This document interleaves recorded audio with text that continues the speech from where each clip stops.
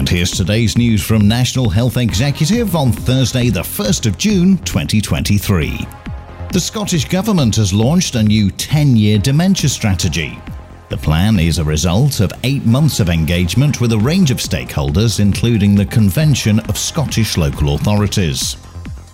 The National Institute for Health and Care Excellence has recommended a new treatment for migraine attacks. It's the first oral treatment recommended by the organisation and is expected to benefit up to 145,000 people.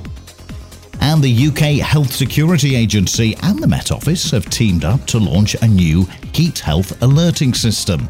The service will warn the public when the weather could potentially damage their health. And that's the latest. Don't forget to like and subscribe to make sure you receive every new bulletin. And for more info, check out our website, nationalhealthexecutive.com.